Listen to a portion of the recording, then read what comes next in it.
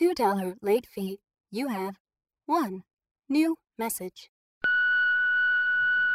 Hey, Zach Dustin, it's me, Manolo. I need you to come with me to my hotel room. We have some information that I want you to see. Shh, say no more. Before there was IMDb.com, there was Zach and Dustin. You know those guys who think they know everything about a movie without having to go on the internet to look it up? Well, that's us, but maybe only for the years 1981 through mid-1989. No, I'd say late 1978 through early 1992. Either way, we know movies. And even more specifically, we know soundtracks from those movies. Yeah, this is $2 Late Fee with Zach and Dustin. This is the podcast where we pick a movie and soundtrack from our youth that we loved and see if it still holds up today. All in the spirit of positivity and togetherness. Thanks for listening. On to the show.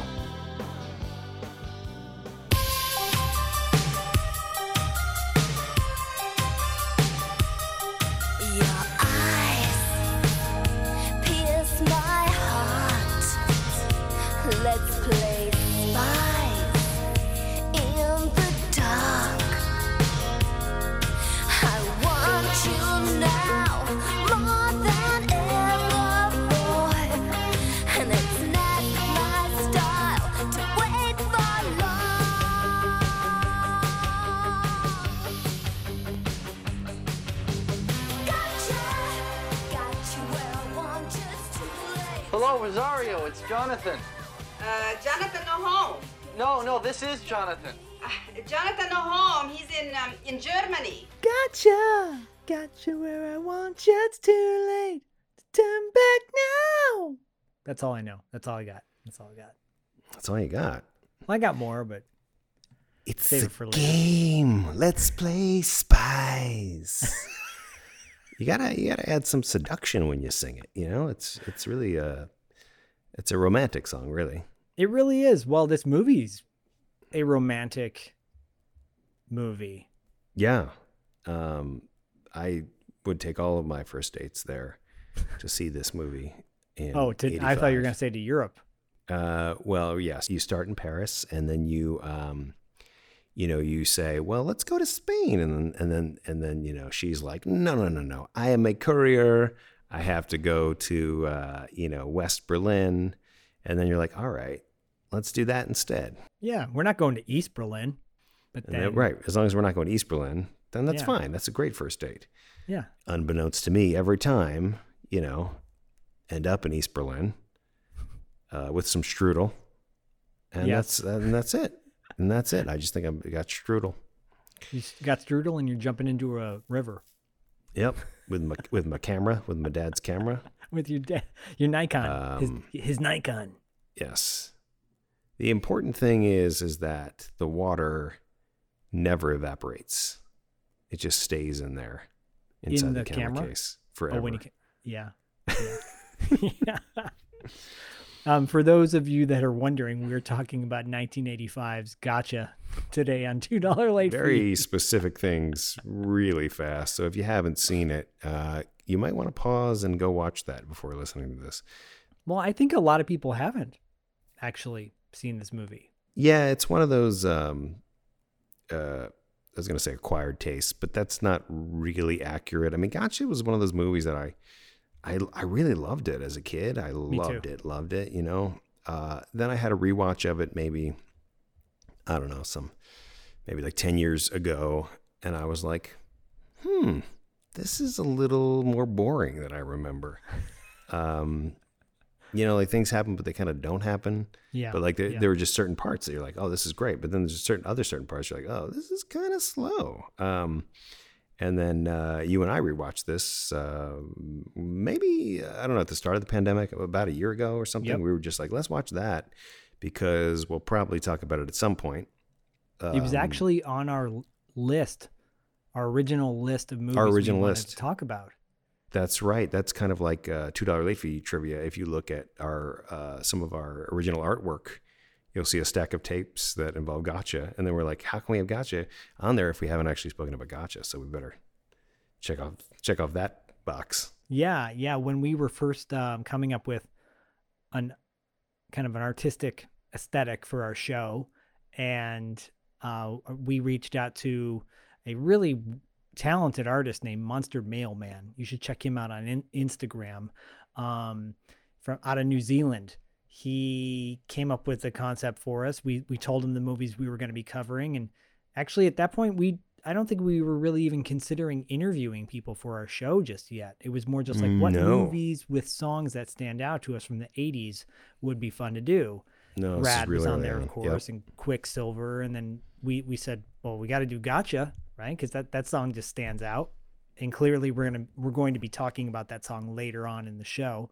But here we are finally. We're talking about a movie that we had wanted to do since the beginning of the show even being conceived. Yeah. So fair to say a very long time in the making, and happy to finally be discussing it. Me too, because it's funny.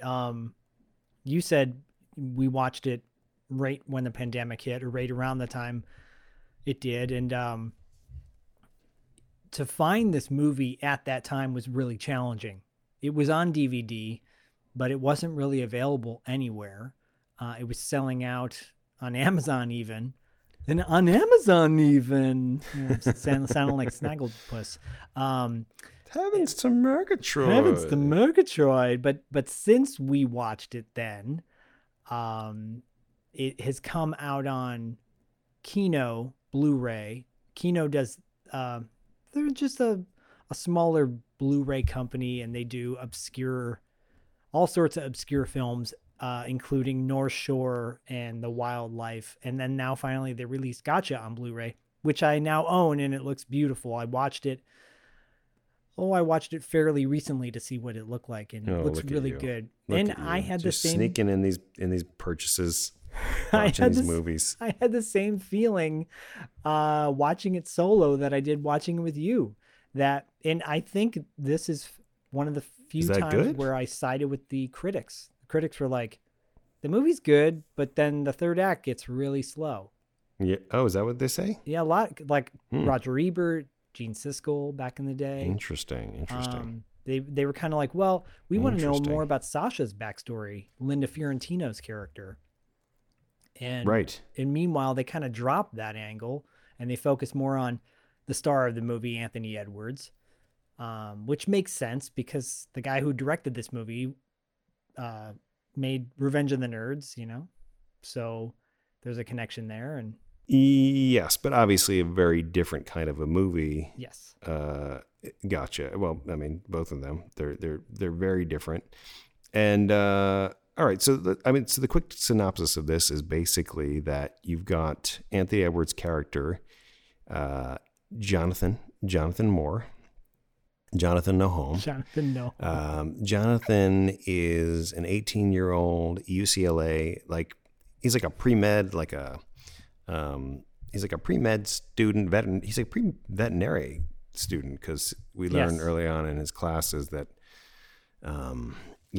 a big, huge moment of foreshadowing is when his professor is wielding a tranquilizer gun at a giant tiger, which they just have in class. I can't even imagine any scenario in which your UCLA classes are having a giant tiger, unless, of course, it's very, very specialized. But so he is, he's kind of shy. He's kind of awkward, bookish. He's awkward. He doesn't. We know very early on he doesn't get along with the ladies, even though he wants to. And the only thing that he would really like to do is get laid, and not be a weirgin anymore, because he's never done the deed, and he wants to do that. And so we learn that he and his good buddy Manolo, played by our upcoming guest, Jesus Garcia, who at that point went by the name Nick Corey,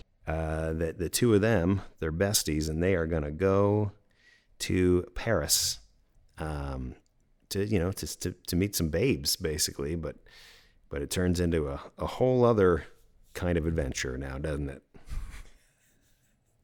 Well, Manolo he definitely gets his frequent flyer miles out of his trip overseas immediately. Yeah. From the get-go.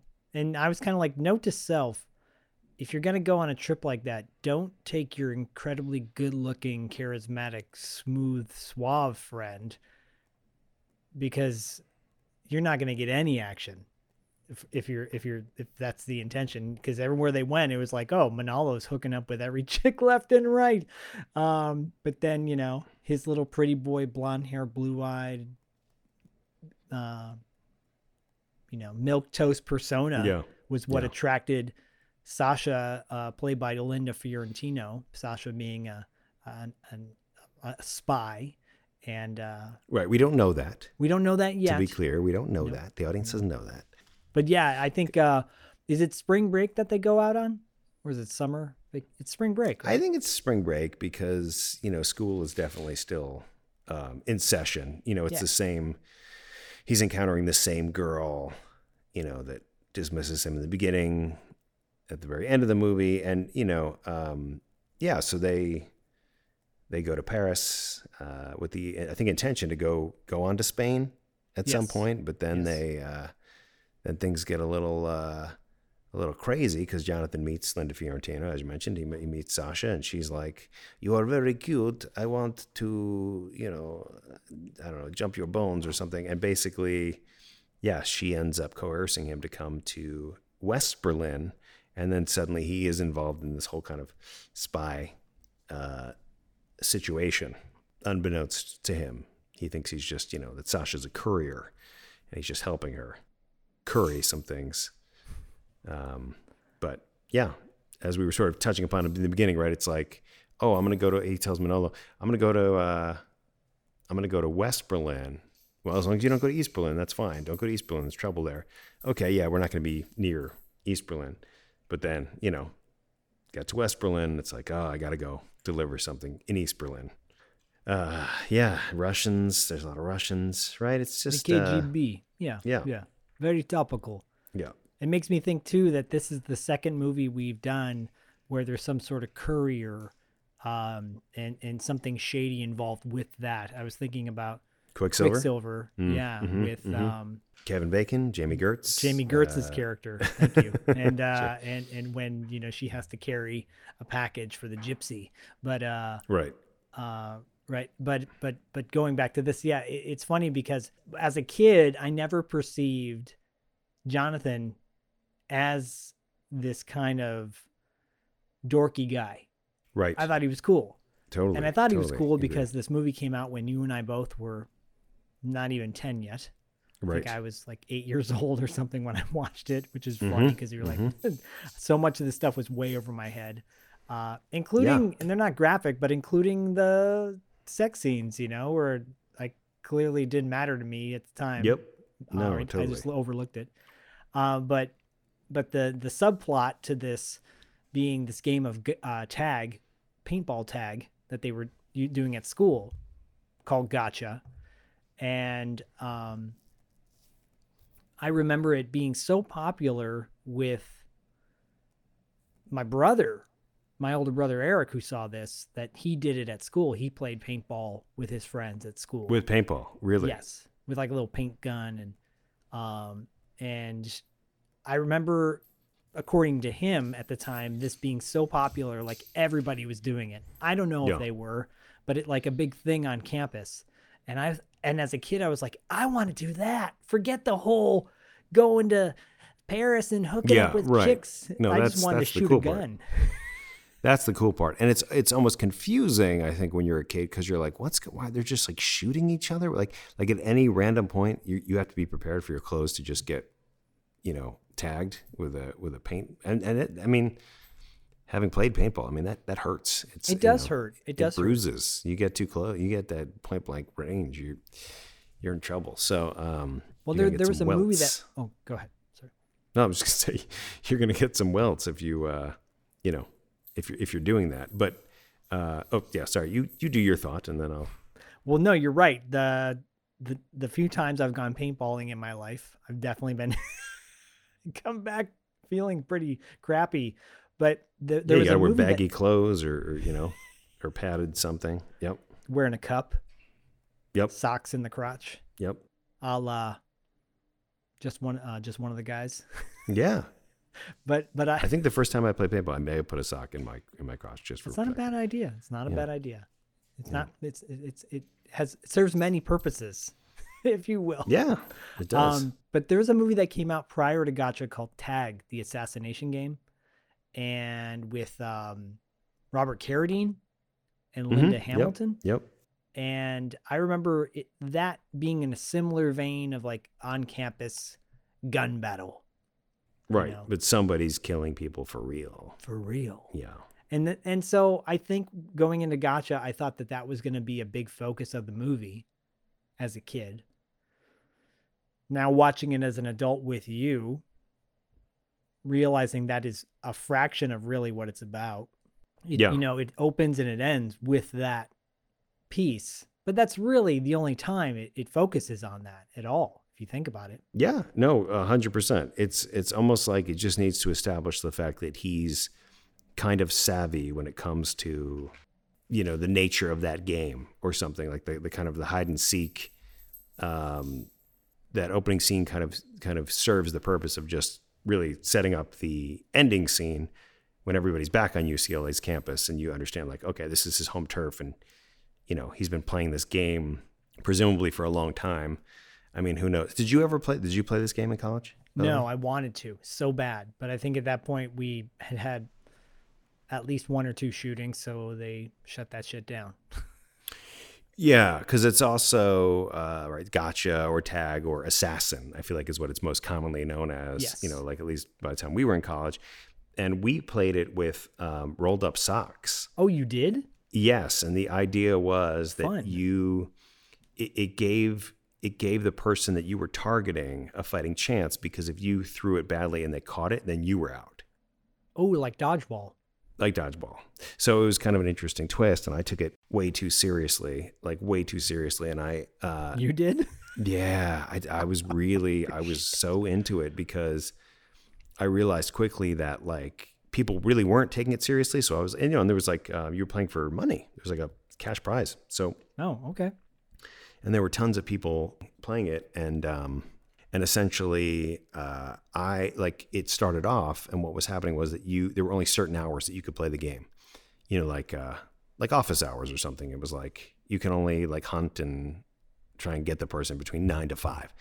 So that was nice because, right, I knew if 5 o'clock rolled around, then I was good. I could let my guard down and do what I needed to do. But I was like, I would take like roundabout ways to class just to see if anyone was following me. I never did anything, the same way twice. And what ended up happening was that they started expanding the hours that one could hunt. And initially it was not weekends. And then they said it was weekends. And I remember I was at this bar. I was at this bar. And this is when I was attended Binghamton, SUNY Binghamton. So, smaller town. It was much more suited. The campus was much more suited. Not just like people like throwing socks at each other at NYU, which would have not made a lot of sense, I think. But, I was at this bar and I get the word that this guy, Andy, his name was Andy. That Andy, it was like me, Andy, and this other person were like the only ones left, right? Of hundreds of people. And somebody goes, Andy is here and he's looking for you. Because now they had opened it up, right? And I was like, this fucking douchebag, because I was so drunk, right? So that's the last thing you want to hear because you're like, oh, man. So I see him in this bar and it's so crowded. It's like, it's like a frat bar. And there's so many people. And I see him coming at me and I'm like, this motherfucker, like I fucking hate this guy. Like, and he's like sober and he's come to this bar specifically to get me.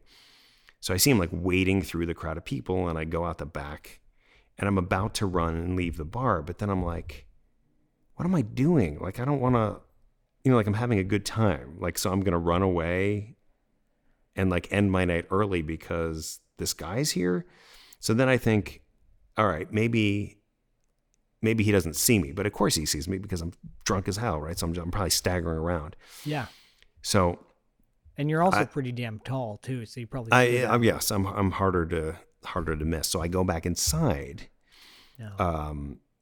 I go back inside the bar and I open the door and then I just hear, whatever the catchphrase is, like, gotcha, as the thing hits me in the back falls to the ground, and he was hiding behind the door. And I remember like the anger that I felt towards him because I had spent, weeks like masterminding, the correct way to play this game. And so, so I just remember I turned around and just screamed at him. I was like, you're a fucking loser asshole or something like that, and then I gave him, the name that I had, and then he went and he's like, oh, I'm going to go find that guy too. And then just like, went off to some other party, and he won that night. So, and then the next year came around and they were like, do you want to play this game again? And I was like, I don't, because it just took too much out of me. Like I was on alert at all times. But then the war was just too much. It was too much. But then I saw who was playing it and how badly everybody else was playing it. And then I was like, why didn't I play this? Like, they're so bad. Because it's really like, when people get into things for like you brought up dodgeball, but it's almost like recreational kickball, right? It doesn't work. Yeah. It doesn't work if everyone's not all in it for the same reasons. Like if people are like, oh, I'm playing kickball because I'm social, and then there's a guy like, I'm playing kickball because I love to compete and I'm dominant. You can't. It doesn't jive well.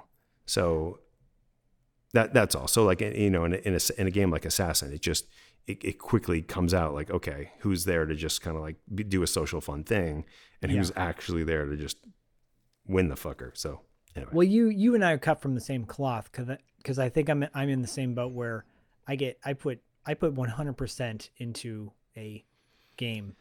If I'm gonna go play a game like that, if I, my brother and his friends used to play a variation on D&D called Marvel, which was all superheroes and that, but set in like a D&D type RPG format, right? Yeah.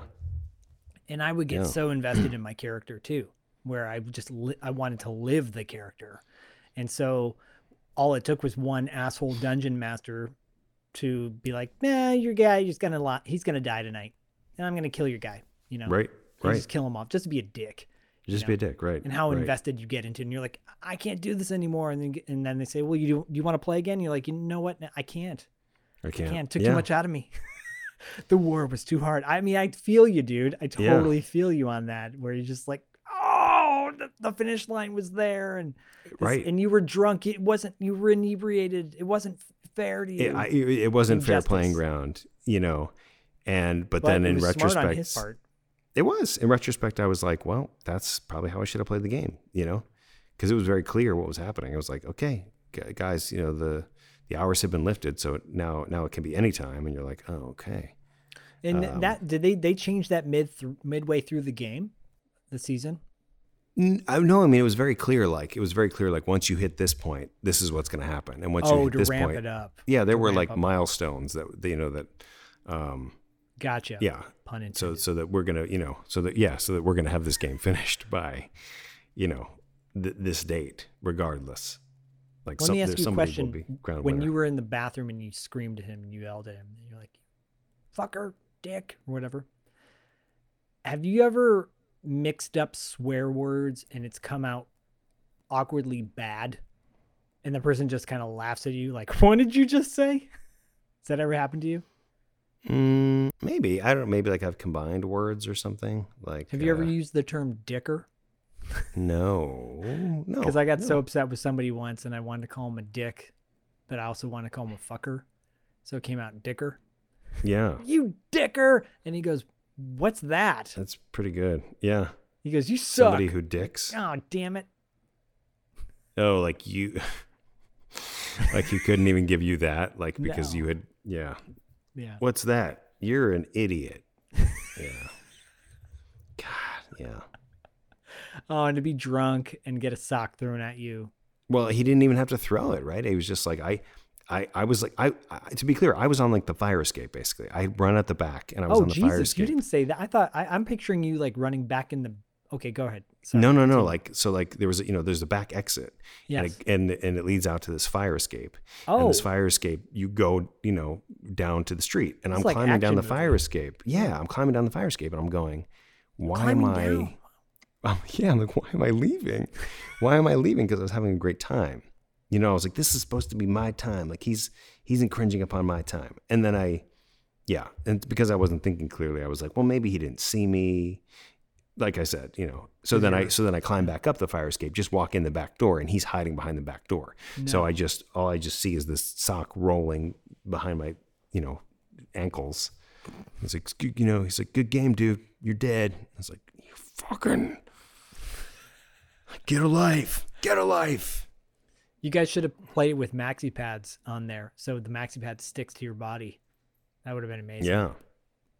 That would have been good. I mean, this guy actually drove his car during like a prime go out night to the bar to get me.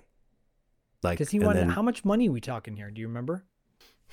No. A couple $100? I mean, because at that, in college, like that was the thing about Binghamton. I could get $5. $5 could last me the whole weekend there. I could get a cab for like $1. You just pay these cabs like $1 to take you wherever you want to go in the city. Wow. The bar I was at was, it was either a frat. No, it was a frat house. I was in a frat house, right? So maybe you pay a $1 cover and that's it. Yeah, They that makes charge you sense. something, and all the bars in town were like having like nickel drafts. So like you didn't need a lot. So whatever it was like $50 maybe. That'd get you through a summer or, I mean, or that a really- school year. That, yeah, and that's just time when you're always broke and yeah.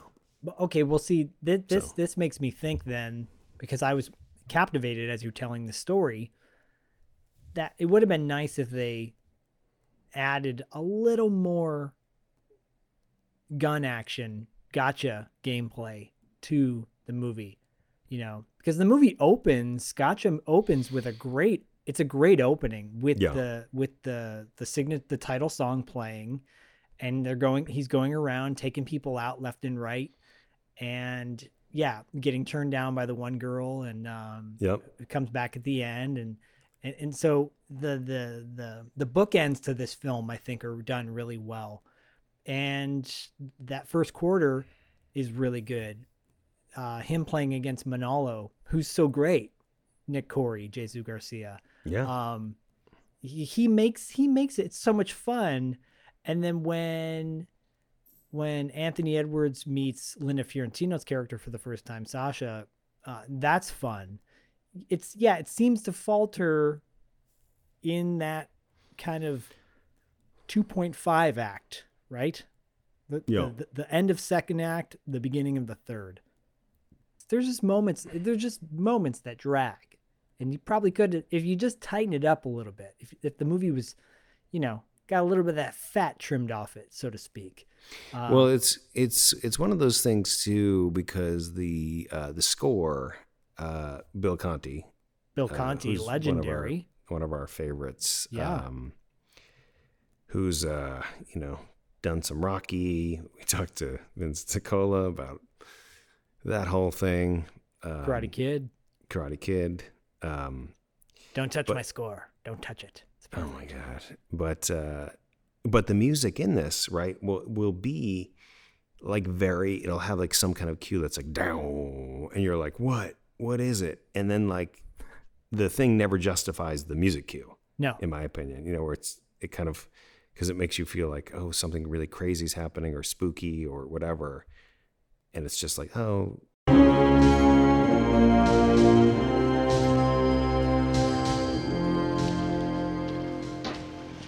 Hey, how you doing? Am I in West Berlin now? Sure are. Fuck you! Good night. I've been wanting to do that for the last 6 months. So that was one of those things too, where I have always loved the scores and the various cues and the mood of it, but the mood of it doesn't necessarily match what's actually happening. Well, do you think that has something to do with the studio maybe not knowing the tone of this movie, how dark to go with it? I mean, certainly it seems to be like one of those patterns, when it comes to a lot of the movies that we talk about on this podcast, where it's like, you know, these ones that gained a second life through the video store. They did not open great. People are confused, right? What is it? What, you know, it is very marketed, confusingly marketed, I guess. You know, I feel like the tagline for the actual box in the VHS says something like, you know, he set out to score, but he became the target or something. Yep, and you're that's like, exactly what it was. well, that's not, you know, with her, like her leg is like very seductive. She's like putting on her stockings, or she's laying in bed smoking or something like that. And it's like, Yeah. And he's got this look on his face in the corner like, oh, baby. this isn't really what that is. It's not like it's not like a noir spy film, and it's not Revenge of the Nerds. You know, as we talked about, the Jeff Kanu, or Kanu, you know, did this movie and that movie. He also did Troop Beverly Hills. It's like, you know, those are like three completely tonally different movies. Yes. In the same, you know, time period. And so I you know, this is a long answer to your speculation about the studio, but yes, I think it's like, what do we do with this movie? Well, I think there's another point to make as well when you're talking about the tagline on the poster. When a poster has one tagline, you know, he means all action or whatever. She's coming for revenge. That's it. Done. Okay, cool. I'm sold. This is Jonathan started out trying to score and ended up being the target. Okay. No, there's a second paragraph. He's a young college student on vacation in Europe for the first time. Okay, that's cool. There's a third paragraph. She's his first real affair. A beautiful, mysterious woman who thinks danger is one of the most powerful aphrodisiacs there is. Okay, are you done now? Are you done? Is that it? We're going to stop at 3 paragraphs? Fair enough. Yeah. Is that the box? That's the that's the theatrical poster. Oh my God. You know, and he's got this look. And remember, folks, Dustin and I are recording remotely, so I'm going to show him on the camera. Look at that face. Ooh, baby. You can go back and look at the poster for Gotcha. Anthony Edwards' face is like, oh, right. You know, and like, knowing a little bit of, yeah, is this Porky's? What is this? Yeah. And, you know, Linda Fiorentino's like rubbing her leg with that smirk on her face. First of all, I had a crush on Linda Fiorentino for forever, from, you know, Vision Quest, man. Vision Quest and Gotcha. After Hours, like Men those in are Black. Oh man, I mean, you could put Vision Quest and After Hours for sure are classics. Gotcha could have been so much more than it ultimately was, and I think nostalgia wise, we watch this and we go, oh yeah, this is fun. This scene is fun. This you know, like those on YouTube, they've got those great 80s compilation videos with a song playing over whether it's a midnight song or it's St. Elmo's Fire or Waiting for a Star to Fall. Well, you're talking about these fan created yes, fan created 80s content. Compilation movie, right? And you're literally just taking the best scenes from every single movie, and of course you put those all together, you're gonna go, oh my God, I want to watch that. Oh my God, I want to watch that. Oh my God, I want to watch that. But then a lot of those movies, let's be totally honest, breaking the rules or whatever. Not all those movies are that great. They're not flawless. No. Explorers, as much as I love Explorers by Joe Dante with River Phoenix and Ethan Hawke, as much as I love that movie, the third act is like takes the air out of the tires for me, you know.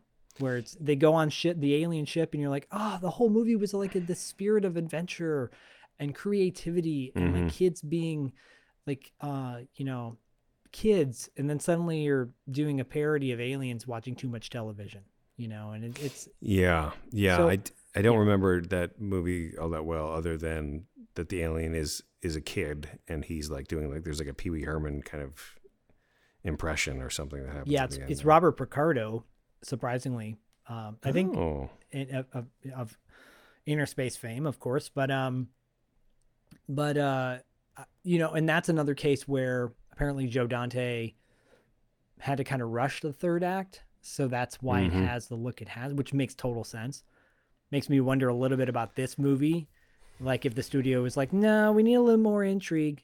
It's not serious enough. Yeah. Maybe he was like, well, yeah, it's not supposed to be serious. It's supposed to be lighthearted, and he gets caught up in this thing. But turns out all the guys wanted was their money back for the film that got developed. She never paid them or something, something silly like that. Right. But instead, it just kind of goes all over the place. And you got like his dad, was it Alex Rocco, right? Mm-hmm. Which is a great name. And that character actor is such a great character actor, and all he cares about is his Nikon, and that's a tonal shift too, because Jonathan is claiming, he's fearing for his life, and he's being shot at, and he jumps in the water, and he's soaked from swimming in a river or whatever, and his dad's like, how's my Nikon? Yeah. And you get that angle going. Yeah, it's the one line that I always recall from childhood, which did amuse me, because of course he is trying to explain this to his parents, like, not only about the Nikon, why everything's so wet and why he's flustered or whatever, and of course they just assume he's on drugs. Yes. And then he's like, all right, he's like, immediately regrets talking to them, and he's like, he walks out and he's like, yeah, I put cocaine on my cornflakes, okay, Dad? And I always loved that line, as if a drug addict was just putting cocaine on their cornflakes.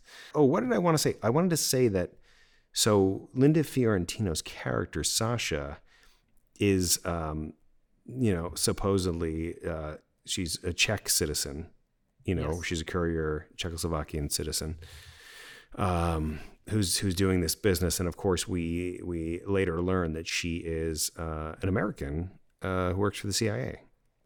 At the very end of the movie. Yeah, at the very like the whole movie, she's got this spot on accent. Yep. Very, very well done, Yep. in my opinion. And at the end, she drops it, and she's like, I'm sorry, Jonathan. He's like, sorry, I loved you. No, he didn't say that, but No, but I like your scene's a little better, I think. Thanks, appreciate it. Than what Went than to what was Richard actually Horvitz written. acting school, so Yeah, it's like, what's your real name? And she's like, Cheryl. yeah, and it's like the most basic. Yeah. Because he tracks her down, right, with the help of Manolo. Yeah. Which Nick Corey, aka Jesus Garcia, talked about in his interview. Just a little tease that he's obviously Latin American actor, but kind of played himself off like he was Italian, but he's legit, like, comes from like a East LA gang in the movie, so to speak. Yeah. And you're like, oh, well, you're not playing an Italian. Well, did he ever say he was Italian, or you're just interpreting No, it because he had a he nice said scarf? in his interview with us that he, changed his name so he could come across as being less ethnic and more like. Oh, okay. You're talking about him as a, like, really, like him the person, and not the character, not Manolo. Yeah, no, because Manolo is this dude who lives, who's from Los Angeles, Right? hanging out with gangbangers and whatnot. Yeah, no, totally. It's just interesting because he brings that up in the interview, how only Ricardo Montalban at that time was a Latin American actor who was getting roles in movies. Just curious. And Paul Rodriguez. Oh yeah, the Whoopee Boys. God, we got to get him on the show. We got to get him on the show. I mean, I want to talk about Quicksilver. I want to talk about his hot dog stand. Yeah. but I want to talk about just too. the hot dogs. The plot itself is very basic, but Anthony Edwards was like, to me he was such a cool dude. Like, I wanted to see him more often in movies of this type, Yeah. And I don't know, I didn't want to see him as just Goose, the second fiddle to Tom Cruise in Top Gun. I wanted, or the second fiddle to Robert Carradine in Revenge of the Nerds. I wanted to see him as the lead. I thought he was great. I overall. Do you feel the same love for this movie that you did in the 80s? Well, yes and no. And I don't mean to be so wishy-washy about that, but on one level, the first half of the movie, I'm just like totally in it. Oh, I remember this scene and I love this scene. But that, like we talked about, that middle part just falls so kind of flat and boring where you're like, okay, yeah, I still really want to like this movie. And it's like in Swingers when they're so excited to go to Vegas and they're in the car and they're pumped to go to Vegas. Vegas, but then you realize it's a 3-hour fucking long ass drive. I mean, yeah, in longer, right? that second hour, you're like, Vegas, baby, Vegas, yeah, Vegas. But then you finally see the lights at the end. You're like, oh yeah, Vegas, we made it. So I kind of feel, that's how I feel about it. Where the first half, I'm like, yeah, gun, shoot him with the gun. It's a paint gun movie. Yeah, cool. And then you're like, oh, where's the gun? Where's the paint gun? Oh, where's the gotcha? Yeah. And then at the end, you're like, all right. Gets the chick in the ass. Woo, that's totally 80s right there. All right. It's interesting because for me, like, I feel like a lot of what he deals with is almost like just like kind of like country frustrations or something, you know, like when he's going through Germany and like, you know, they're always asking for papers and they're always asking for like, you know, him to go through a security check. And he's like, I just did this. Like, now we got to do it again. And like, it's more like that a lot of the times than it is like about spy stuff in a way where it's, which is kind of boring if you think about it.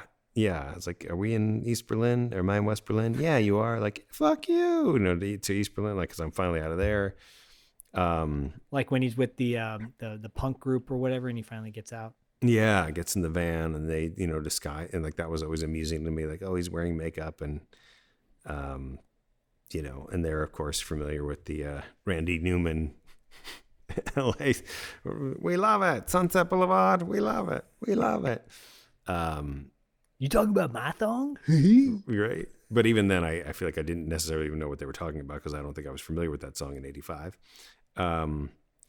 But it's when he gets back to his quote, you know, turf.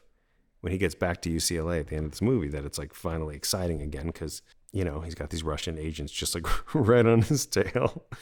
Like he lands and then it's like, oh, now we're here too. And we want this, this film. So you're saying, to me, it sounds to me like from a kid's perspective, it's entertaining where the kid doesn't care about Sasha suddenly turning into a LA CIA operative, you know, out of nowhere, drops the accent. Cause that whole plot point is so weird. It's more just like the moments that stand out to you are those are like nostalgic moments, you know? The jumping off the bridge is the most nostalgic moment to me. Yeah. You know, it's the most dramatic moment. It is. Really. And it's not that dramatic. Like, no. He just kind of jumps in. He doesn't even dive in, you know? No. He just like, I'm surrounded. The music's really droning at you. Yeah, Bill Conti. At that point, Bill Conti's got it cranked up all the way to 11. And Vince DiCola, meanwhile, sitting back and going, you could have hired me. I am far from over. He was living that song. But yeah, you know, and then Jonathan jumps into the water and the guys are like, should we maybe shoot at him? I don't know. And then he just kind of slowly swims his way out of this water. And then it's more about the confusion, right? Of like, well, who am I actually involved in? Why are these guys trying to kill me? You know, I thought I was just carrying strudel and there's something else that I must have on me. And do we ever really find out what is on? It's a canister of film that they're after. Yeah, I don't know. Do we ever find out what's on the canister? So it's kind of a do. MacGuffin, if you will. It's more. It seems more irrelevant. It's just like, Jonathan, you helped out your country, and you know, you're no longer a virgin, and we're what are we supposed to be as the audience more excited about? That he like is, you know, a successful inadvertent spy, or that he's no longer a weirgin. You were a weirgin, yes. I dated a girl once, kind of like that, Bambi. in the sense where I was like, oh, she's world traveled. And that was exciting, you know, because she was Israeli and had a thick accent and was like exotic to me. Yeah. But then I realized she was world traveled in every aspect, if you think about it. So I was like, oh, you meet a lot of guys, huh? What do you mean if you think about it? What Like she just, you know, loved to hook up with dudes all over the world. Because she was Israeli and she, like, where did you meet her? Was this like I met her in San Francisco at a club. Like she was just traveling around? She just she was like she had a visa, living in the Bay Area, working at like a coffee shop or something like that. Okay. And she had been at places.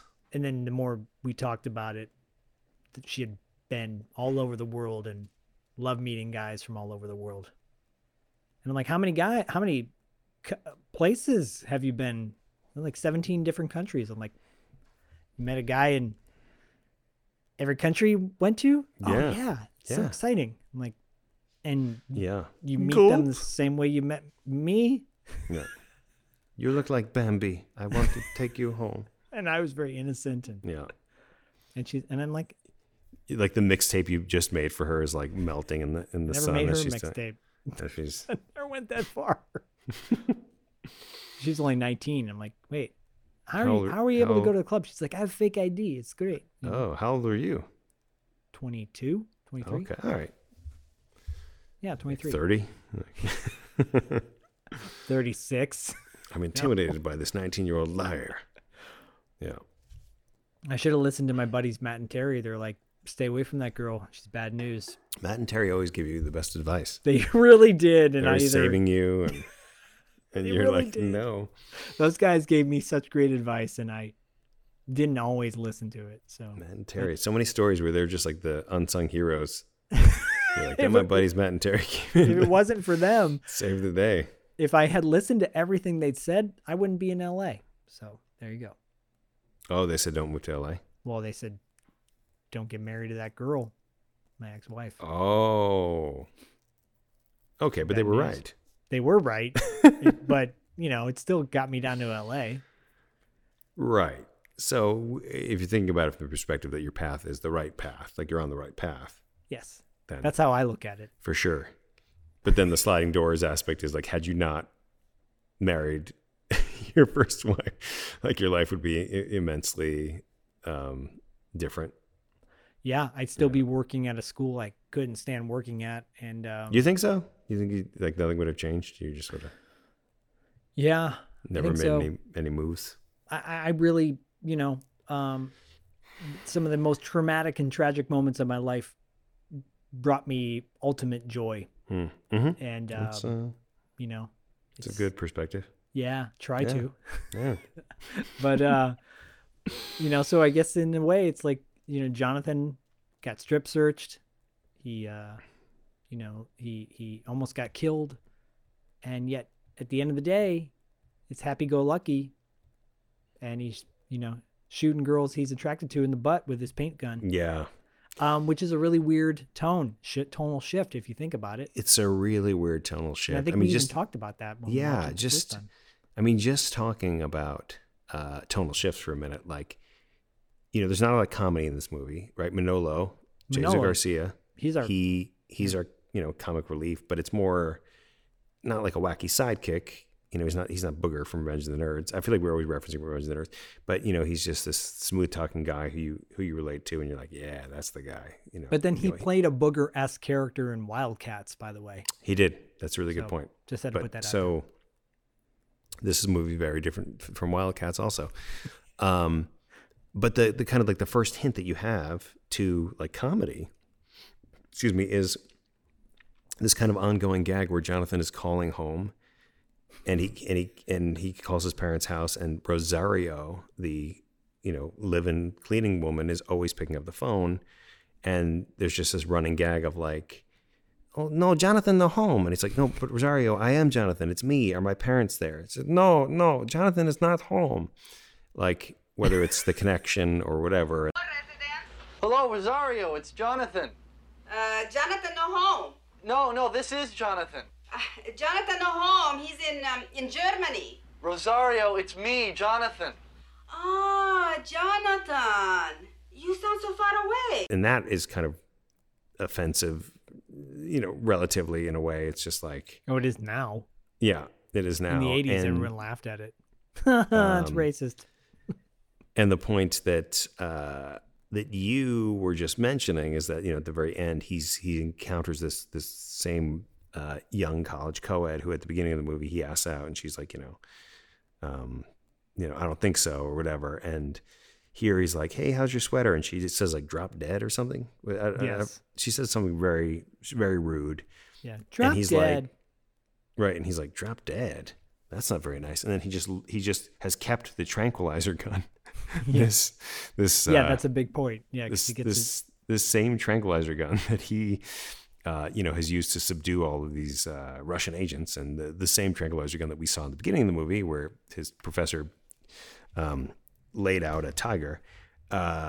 He's now kept this, and just like, just shoots her in the butt with it. This is a crime. You can't just shoot people with tranquilizer you can't do darts that. who bother you. Obviously, the ending of the movie where you're like, oh, it's gotcha. And you go back into the song, the title song of the movie. And you're like, okay, everything's good now, right? He's not going to be with Sasha ever again. She goes back to her day job. Can we talk a little bit about the soundtrack? Yeah, I suppose. Deviate slightly, but not, because it's an interesting story, and it kind of it circles back to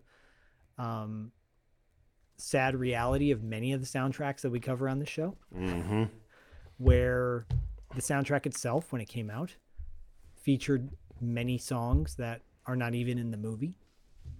I'm going to run down a few songs that were on the soundtrack, but actually not in the movie. And they're very popular songs. One of my personal favorites from the 80s, Wouldn't It Be Good by Nick Kershaw. Yeah. That song's not in the movie. Small Town Boy. Good to be in your shoes. Wouldn't it be good? And I always confused him with the band that did the, Life in a Northern Town. Hey, na na na na, which is a great. Played. Yeah. Remember that? Of course. I mean, they were. Children drank lemonade. The morning lasted all day. I mean, they had a song on the Ferris Bueller soundtrack too, which was amazing. Wait, did you name the band? The Dream Academy. Oh, the Dream Academy. Thank you. Just now. The Dream Academy. Great. Yeah, they had a song. They had that great song in Ferris Bueller's Day Off. I think it's called like Please, Please, Please, or whatever, something. Anyways, yes, please. please. Anyways, Nick Kershaw, Wouldn't It Be Good? And then Small Town Boy by Bronski Beat. Mm-hmm. Great song. Very underrated band in my opinion, because they were only kind of known for one or two hits. But they had, but then Frankie Goes to Hollywood, Two Tribes which is in the movie, is not on the soundtrack. Which is frustrating. Is Relax in the movie too? Is it? It might be. I feel like no, it's just Two Tribes. Two Tribes go to, yeah, yep. But they're very similar sounding songs. Relax is listed on the soundtrack. Oh, it is. And Two Tribes. Weird. They're both on there. Okay. Yeah. And then obviously, the song's not in the movie, but it's funny that it's listed on the soundtrack. Yeah. IMDb lists I Love LA as being in the soundtrack. Oh, that's hilarious. Yeah. You're like, wait, but that's not okay, even on it. So Here's a case where soundtrack comes out, doesn't have a lot of the songs that we enjoyed actually in the movie, but slaps a bunch of other songs on there too. Turns out most of those songs are pretty good, because the soundtrack itself is pretty damn good. But it's just another shame where it's like, it's the Iron Eagle syndrome. The two of the stronger songs in Iron Eagle are not even on the soundtrack to begin with. And it's the case with this where you're like, well, wait, why are you slapping a bunch of songs on here? Why the Bill Conti score, takes up the majority of the movie. Yeah. That should have factored into it. a perfect example of doing it right is the Inner Space soundtrack, which side A has all the songs from the movie in it. Side B has the score from the movie in it. Yeah, I mean, that just makes sense. There you go. That just makes sense. I feel like all movies should have done it that way. But they didn't. No, and I think at some point we're going to have to discuss Iron Eagle just so you can fully purge those demons. It's when we get Jason Gedrick on the show. Yeah. Yeah. And I'll be like, let's talk about Rooftops, because that is some weird ass shit, man. Can we talk about your role on Dexter? Yep. No. So the main track though, right? The main track, Teresa Gotcha. Bazaar, Yep. Gotcha. To me, the clear standout. It's always been the track. I would always get like I got excited at the end when that one started up. Oh, I was like, totally. oh man, was that on the soundtrack though? Yes, it is. Okay, it's the okay, opening that song. one was okay. Which it has to be. And she was in a band called Dollar, which I personally never heard of. They apparently. I they like had a that bunch you of say I hits. personally never heard of it, as if you saying I never heard of it I should say would that. not like. I'd be, what do you mean? You personally, or Well, like, I think what I mean you is like personally have never heard of this? they were obviously a big band, like on the club scene, like disco hits, kind of the late 70s, early 80s. Yeah, but in America though, we don't know that. Yeah, I mean, I Right, never 'cause they listened were- to that stuff, so Right. No, and I didn't either. But it seems like Dollar had some hits, but I just didn't know were the hits in America. no. The chart toppers that they had were not necessarily something that I would consider, a big deal for me. But obviously, they were in Europe. They were huge in Europe. So I would say she was relatively unknown here in the States, at least as far as I know. But I wasn't cued into the music back then. Same here. To what, if anyone's listening to this and going, oh, come on, she was so big in the blah, blah, blah. When we go back and look up these things, we'll go, oh, yeah, okay, well, shit, that's a surprise. That's Yeah, cool. I mean, look, and I encourage people to call us out too, because that, Please. that encourages engagement. You can call us out but- on Patreon. Yeah, call can us on pay to call us Patreon out. when you put down your money and you join. But yeah, as far as the UK top 40 hits in the late 70s, Yes. yeah, early 80s, it's tricky. But yeah, Gotcha I love it. It's such a fun song. It's a perfect time capsule song for the 80s, in my opinion. Yeah, it's not like the song is awesome, but it is in that No. nostalgic way for me. It's just like I don't want to hear it on repeat or anything like that, but I hear it, I'm like, oh yeah. Take Is the song better than the movie? Yeah, that's the question. Good question. Well, actually, I'd say the song is just like the movie, where there's parts of it that I think are really catchy and fun. And then there's other parts where I'm like, meh, it's a little flat. Yeah, it gets a little old. You're like, all right, yeah, I think I'm good.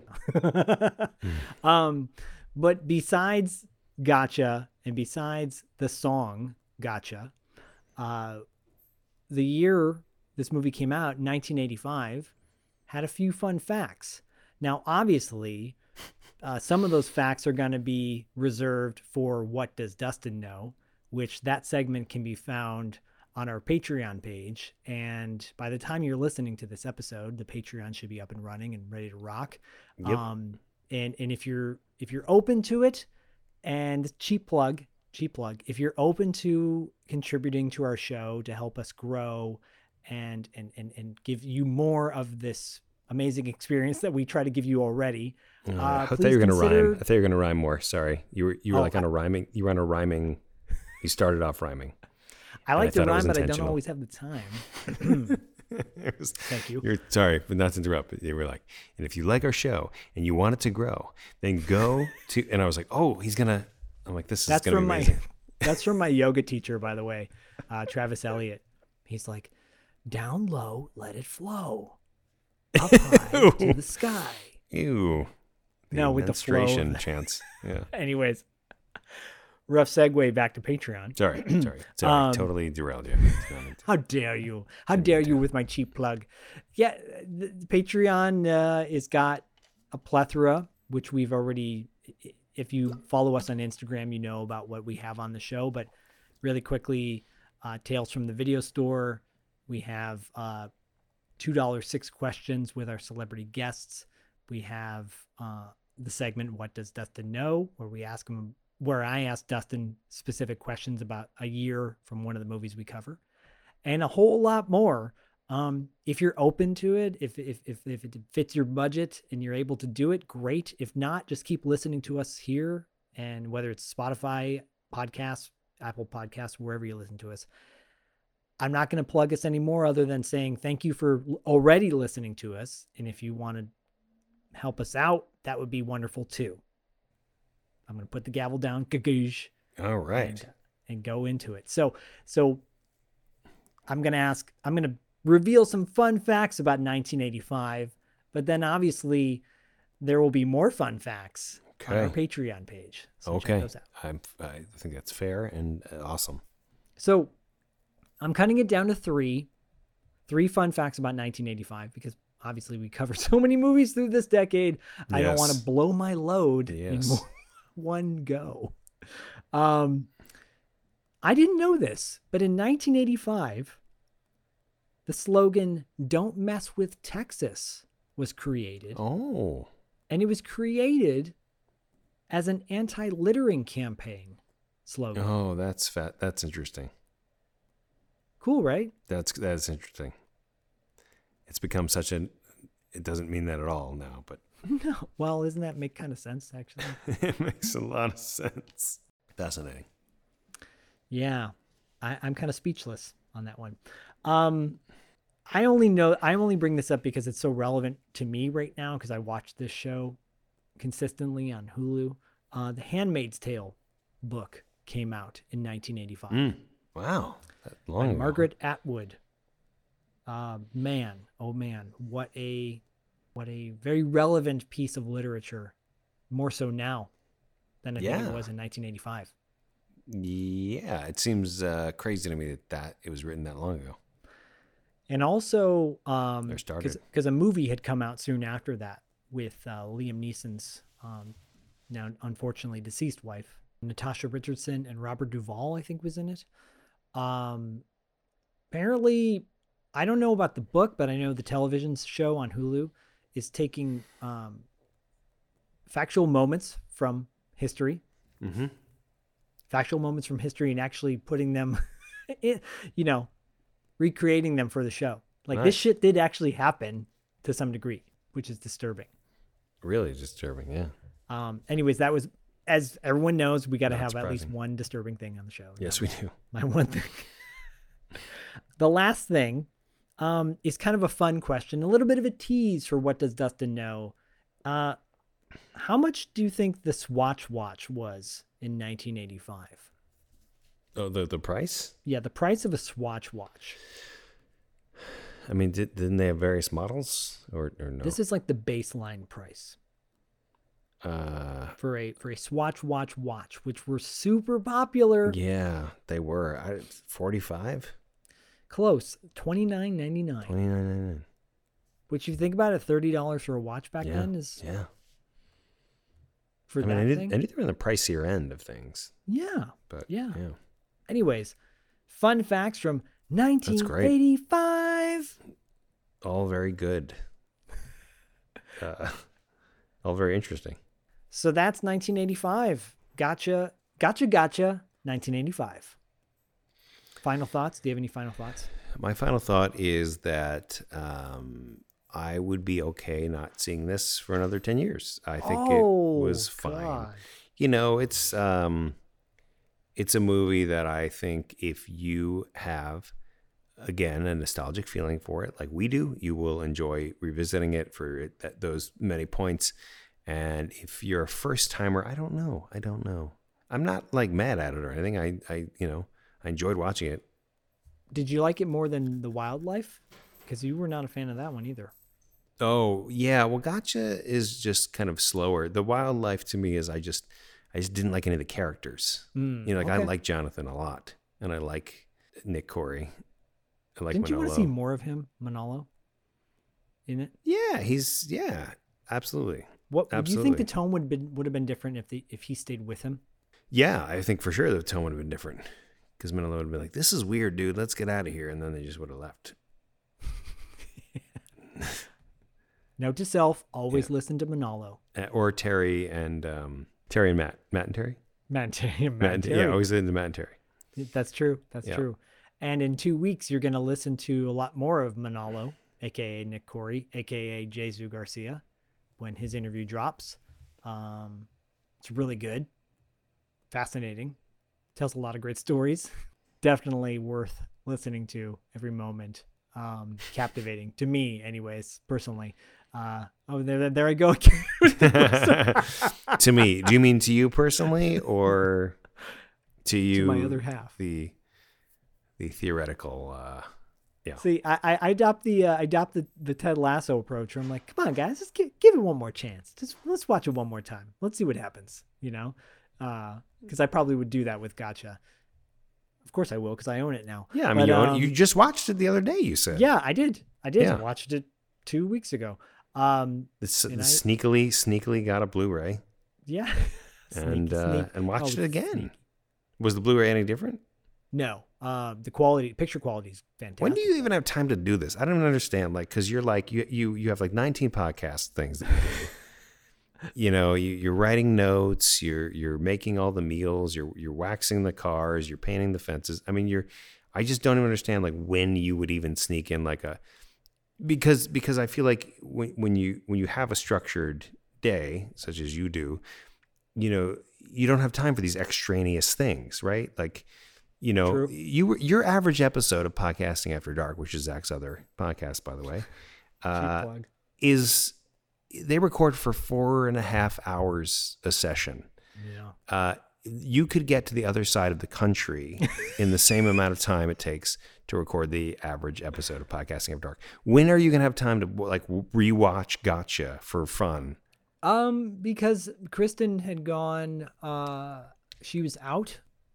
And normally during the time she was out, I would be watching TV with her, as we do. Right. Yes. As one. Right. But right. You have a structure. You have shows that you guys watch, or you have things that you watch. Yeah, and it deviated from our structure, and I had this open time, and I'm like, I should watch something. I haven't watched this yet, and I knew we were gonna do this episode soon. I'm like, I'm just gonna refamiliarize myself one more time. Also just double check in to see if I dislike it as much as I did the last time I watched it. Double check in. And But so it I sounds like you double-checked like in. it. Actually, you double checked in. Yeah. Yeah. I'm okay. gonna say it's worth rewatching. Yeah. Yeah. Okay. Overall, I'm such a nostalgic whore, though. Like I'm such a nostalgic whore. Nostalgia is one hell of a drug. That's gonna be our new tagline. that is the tagline. No, I mean I certainly am too, but I feel like I tend to lean more into like, why did I like this? I know why I like this, but But that's why I love you, dude, because your critical eye really like it pushes me to come up with a valid reason of why. Your hatred of something makes me want to validate why I love it more.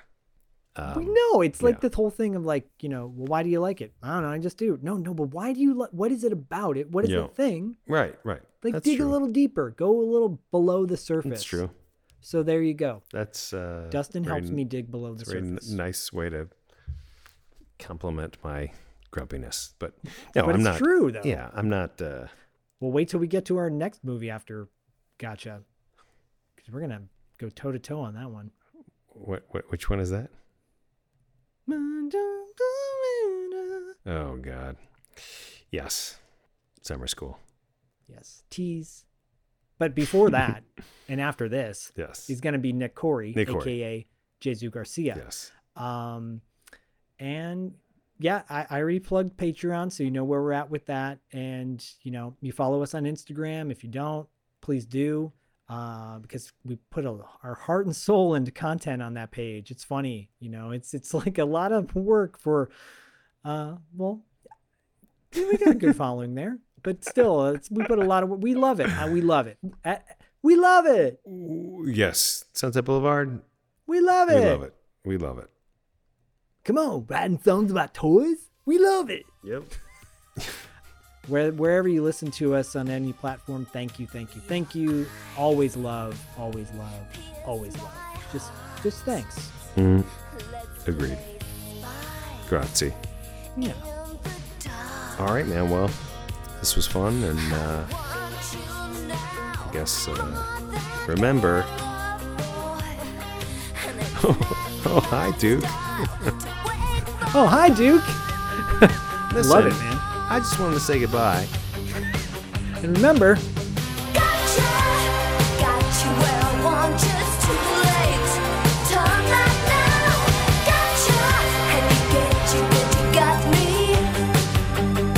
Hey, this is Jesus Garcia. You're listening to $2 Late Fee with Dustin and Zach. Wonderful guys. Listen up. Shh. Say no more. You guys are my only two fans in 30 years.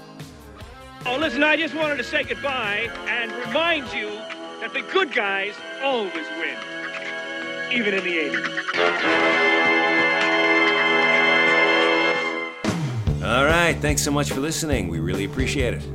don't forget to subscribe and give us a 5-star rating? Don't forget to subscribe and give us a 5-star rating on iTunes. Don't forget to subscribe and leave us a 5-star rating on iTunes. If you listen to us on Spotify, that's great too. And you can find us on the internet. Don't forget to check out our website at $2latefee.com and follow us on Instagram and Facebook at $2 Late Fee Podcast. We'll see you next time. We did it.